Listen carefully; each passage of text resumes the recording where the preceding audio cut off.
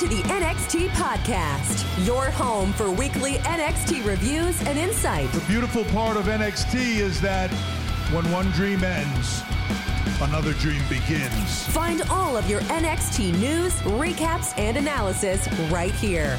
So with that being said, we only have one question for you. Are you ready? We thought so. Let's get the show started right now.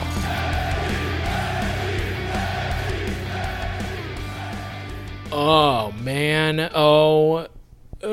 ladies and gentlemen, welcome back to the NXT Podcast. I am your host, as always. My name is Zachary Smith. Very excited to be here with you today. Again, I apologize about the late episode. The job that I do in the pandemic we are in is quite a lot, so I'm just glad that I'm getting to record it for you here now. Now, you can always find me on Twitter. I'm at ZachNXT. You can follow me, or you could ignore that. That's fine, too. It's really just me liking a bunch of stuff I think is funny. So if you have the same sense of humor as me, or want to find out, that'd be a good way to do it. Now, listen.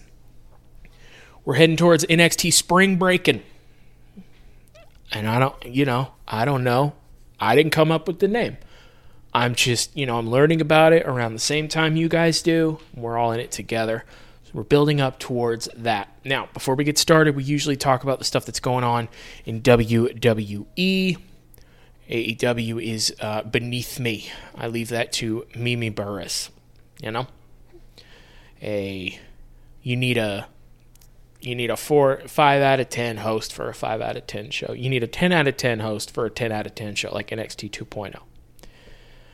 I feel like I have to say that with sarcasm, just in case you didn't catch it with sarcasm. Not the Mimi part, the 5 out of 10 part was absolutely correct. Now, WWE, every once in a while, will send out these surveys. They usually say, to select members of the WWE universe. And that used to be, select network subscribers, I think. I don't remember anymore. I've never gotten one. Always wanted one. But they sent one out, and this is the same kind of survey that often lets us know things that they are either about to do or are bringing or are thinking about doing rather and bringing attention to. I want to say stuff besides WWE programming being on the network. Before that happened, it was in a survey. Different tiers of membership for the network when there still was one. There's been a few things on there. And earlier this weekend, there's a report that there was a survey sent out with a few questions. Like how many times a month the recipient watches Raw, SmackDown, and NXT, and how often do they attend, nailed it, live events and watch premium events. So I guess they're premium events now, and live events are house shows. First two, nothing super big there. I feel like the people who watch probably most watch SmackDown because it's got Roman, and Raw no longer has a world championship that they still don't know what to do with, which is awesome. SmackDown has Roman, so people will watch that. I feel like I remember from hosting this show when it was just NXT. And I remember the problem then being that what WWE calls casual or main roster fans would not have heard of these NXT people because the same people that watch Raw and SmackDown don't watch NXT. And I get that. It was a reality show, basically, at one point. It was Survivor Light. So I get that. I would say that, it being a developmental territory, you would just build up their skills, and then if they get introduced to a new audience, that's fine. I personally have only ever been to one live event. My wife was nice enough years ago to take me to an old NXT show. Saw Aleister Black before he was Aleister Black, so that was very cool. I forget if he was still Tommy End. I know he didn't have the music and the whole thing yet. Very cool. His tattoos were great. Seems like a nice guy. Now, next question was, are fans Are fans interested in the NFTs? And boy, as somebody who thinks those are stupid and doesn't trust WWE to do them well, like I could almost see the advantage of having like a collectible version of a great moment, but like also I have Peacock. As much as I don't want it, I have it, and so I can watch anything that you've done, or I can find it. I just feel like WWE and NFT is not going to be, I don't know what's going to go wrong with it, but something, definitely. This one got me. Are fans interested in a wrestler ranking system? Are they interested in a ranking system? Well, no, for two reasons. One, it depends on what kind of fans you are. A fan, I don't know why I put a D on the end of fan, but it depends on what kind of fan you are. If you're a relatively new fan who has never seen a ranking system in anything but AEW before, no problem. Not going to be mad at you because you're a new fan. Hey, welcome. I'm glad you're here. I hope you like wrestling too. But if you're a new fan, presumably at some point you've seen AEW. And AEW seems to skew younger, so it makes me think that the younger fans are watching AEW while the older fans are watching WWE. Not always. There are always going to be exceptions, but you get my point. So, if you are a new fan, and let's say you primarily watch AEW or you primarily watch WWE, if in 1 month WWE all of a sudden has a ranking system that presumably then would be based on the wins and losses of the company. First, it goes against the creed that every old white dude that's ever worked there has had, which is wins and losses don't matter even though they do. So you have to change your whole philosophy, and now we have a ranking system based on wins and losses, which is exactly what AEW does. It's exactly what AEW is going to do, and it's exactly what AEW said it was going to do before it even had its first show. Tony Khan was very clear. Wins and losses will matter. In order to get a championship match, you have to be the number one ranked contender. And with very few exceptions, they have stuck to that formula, and it's worked really, really well. Now, if you're an older fan, then you're probably a WWE fan. But if you're both, I hope you like a little bit of everything, or I hope you just like what you like. It doesn't matter what you like, but you are used to WWE being a certain way, and also, if you are an older fan, you remember that they tried this before. They've tried it before. It was, I'm going to say 2016, 2017 maybe? Somewhere around there. Because I remember on SmackDown, one of the issues between Randy Orton and Jinder Mahal was that one of them was ranked higher than the other. So for a while, for like a month maybe, they had a ranking system. Now, they seem to have no interest in keeping it updated or booking for it because WWE books for, they say stories, but WWE really books for moments. That's what they're interested in, is moments. And it's a fine business model. That's what WrestleMania is based off of. That's why Pat McAfee fights Austin Theory, and then Vince comes into the ring, because Vince taking that coat off, even though he's 76 and it was the worst match I've ever seen, is a moment, is cool. And by the way, just shout out to Pat McAfee, because I don't know if you know, when he wrestled Austin Theory, like, yeah, there's however many thousands of fans in the arena. He's used to having to perform in situations like that and was looking forward to it. Dude, you got the owner of the whole company. If he doesn't like you after tonight, you're just done. You got to perform in front of that guy. So, WWE has tried this ranking before. It didn't work. Fans didn't take to it because for years and years and years and years and years, since before Vince Jr. bought it from Vince Sr., they have not had a ranking system. they're very much, especially now, like, Champion is out there talking. Whoever's music hits next is probably going to be their next challenger. So, I would think that you wouldn't want to do that, because I think it's too late to do that. I think if you're going to have a ranking system, you have to condition your fans to it. That's why when Tony Khan was and everybody really was talking about AEW, they all made sure to bring up, hey, this is going to be played like a sport or treated like a sport. This is going to be based on wins and losses. This is going to be a big deal if you win a match or lose a match. And so because of that, because they did that work on the front end, the fans were expecting it.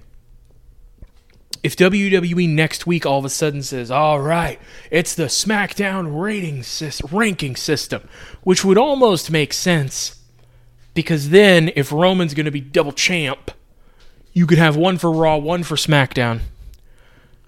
Use the 4 weeks leading to a pay-per-view to decide who the number one contender will be. Maybe Raw's number one contender and SmackDown's number one contender get to fight each other for the right to face Roman. Or maybe since they don't know what they're doing, Roman just loses one of those titles and we go back to normal. But no, dude, you can't do a ranking system. You guys aren't going to do a good job at a ranking system. I just saw you not do a good job at a ranking system, and I get it. They're always catering towards new fans, trying new things. I like it. I really do. If next week a ranking system starts, I'm not going to be angry. I'm going to be, I wouldn't say optimistic. I'd say hopeful, maybe. Certainly. But boy, oh boy. NFTs and ranking systems. Are fans interested in the, quote, real behind-the-scenes workings at WWE? Okay. So, by the way, the Power Rankings in 2017 in November. So, boom. Oh, I'm reading here. The main difference between AEW's ranking system and WWE's was that wins, losses, and draws were not the sole focus of rankings in WWE. It was more centered on who made a bigger impact on WWE television the week of, whether that be in promo match or backstage segment. Oh my God. So it's not so much a ranking system based on the kayfabe, like, wrestler fighting record.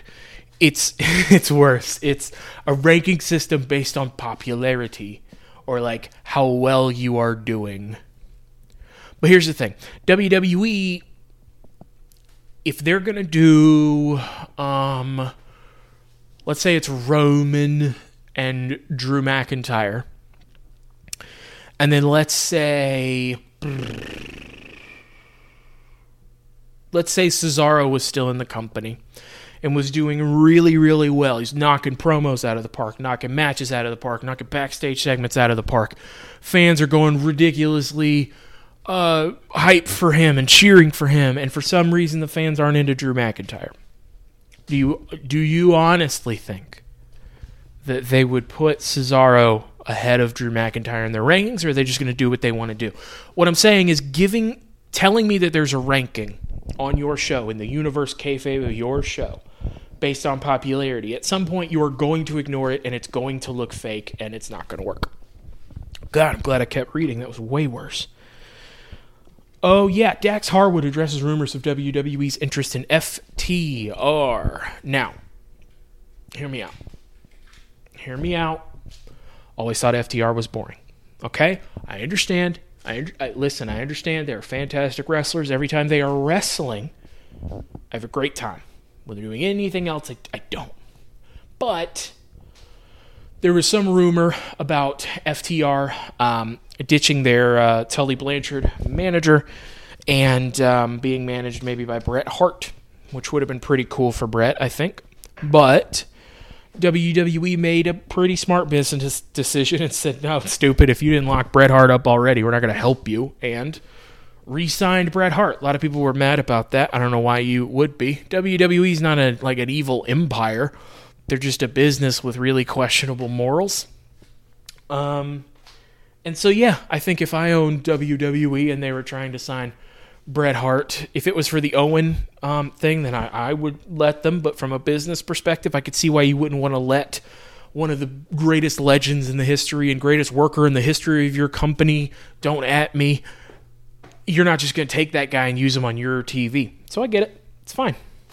There was some rumors that when FTR's contract come up, which is, I believe, over a year from now, that WWE has a lot of interest in them. We've also heard that about Wardlow and Jade Cargill. So if Jade Cargill had gone to WWE, I don't think it would have worked out, because when she got here, she was new, she was pushed and protected. And then she met Bryan Danielson backstage.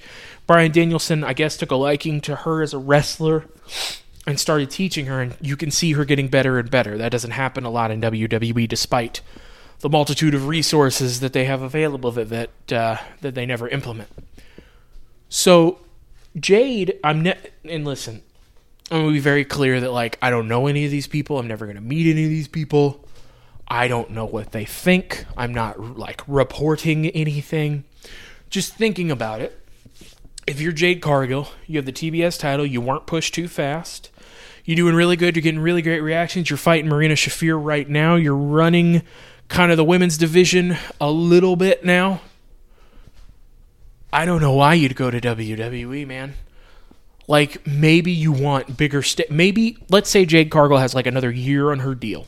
And after that year, she feels like she's gotten everything she can get from Bryan Danielson, and she's at a point where she can go off on her own. If she goes to WWE, yeah, she would be utilized well, I would think. So maybe of these three, Jade Cargill would be the most likely to go. However, I would argue that as AEW is the one that brought her in, pushed her. Bryan Danielson helped her improve in the ring. I think she's having a lot of fun in AEW, and I just don't think she's going to want to change that.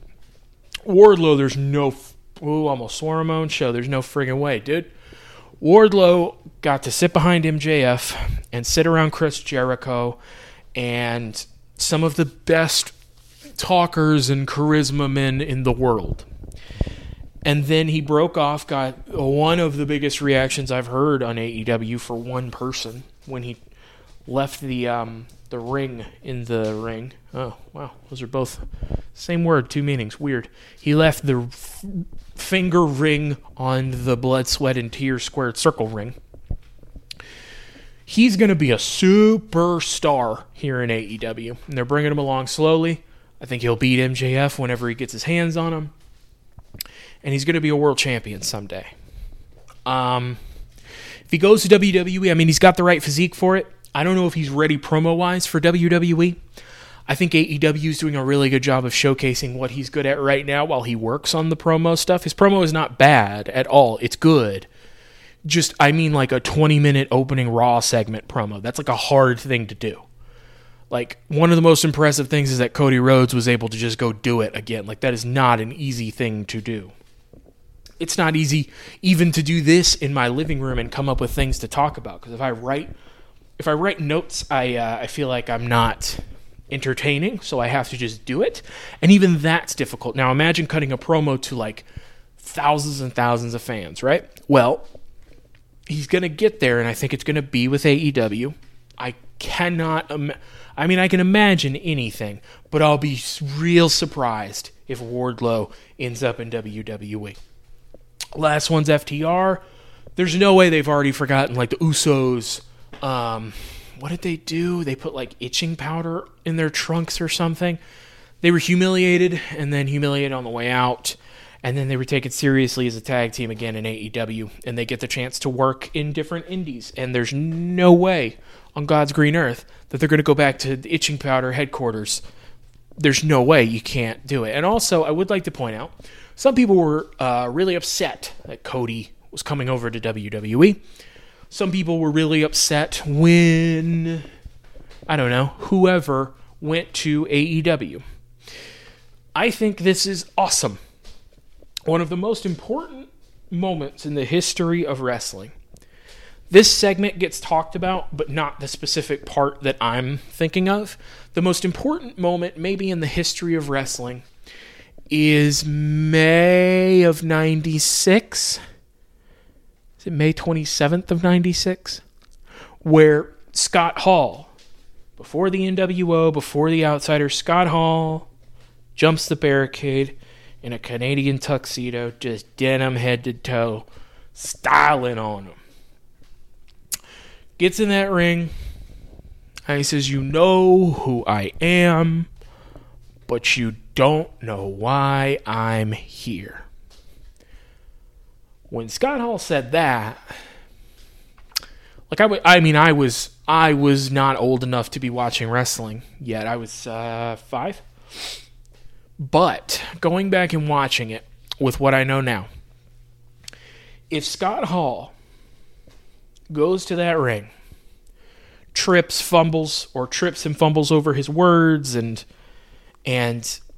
doesn't do a good job of selling that, then the NWO doesn't look as cool. If the NWO isn't cool, it doesn't make it a cool thing to watch for, to see who would end up on WWE, who would end up on WCW.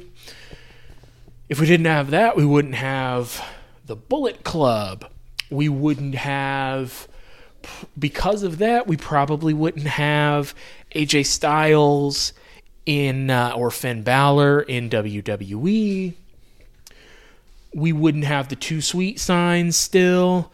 We wouldn't have, like, a lot of things. So first, rest in peace and rest in love, and sincerely thank you, Scott Hall, for May of 1996 and making wrestling such a better place. My point with this story is, I think some people are missing the point with people jumping. This is not a bad thing. If my favorite wrestler is Kevin Owens. I was so proud. I am going to overshare. I cried a little bit when he main evented a god-darn WrestleMania. I don't care that it's night 1. I don't care. Whatever. When he main evented with Stone Cold Steve Austin, got him out of retirement, out-talked him, and then fought him, and then they had a good match because of Kevin Owens, I cried. I say that to tell you that I'm super sensitive and I'm pretty awesome and in touch with myself. But also, if Kevin Owens, he signed a new deal here, but if he goes now, when his deal is up to AEW, I am not going to be upset. I will be upset because Mimi will call me and I will answer, and it'll just be her cackling with laughter because she knows he's my favorite. And also, she's a bad person. If he goes to AEW, I won't be upset. I will be happy for him that he gets a new opportunity, and I will be excited for me because I get to watch Kevin Steen or Kevin Owens or whoever wrestle different people in a different environment. And I get to see Kevin Owens cut a promo that's not scripted. Like, that's fantastic. If you're an AEW fan, I get it, man. Cody helped start this whole thing. He told you, I am here. All these other guys can go back, but I cannot go back. I smashed a Triple H throne with a sledgehammer. I am the one. I'm one of the founding members. I can't go back. And then radio silence. And then radio silence. And then radio silence. And then WrestleMania. Boom, adrenaline in my soul. By the way, what are y'all doing with that song? That's a whack song. Do y'all like that song, or is it funny typing adrenaline in my soul? Is that it? Because that's a whack song. Anyway, when I saw Cody, I was very excited. Now, is Cody the level of wrestler that you need to debut at WrestleMania? Nah, he's not. Is there anything special about Cody?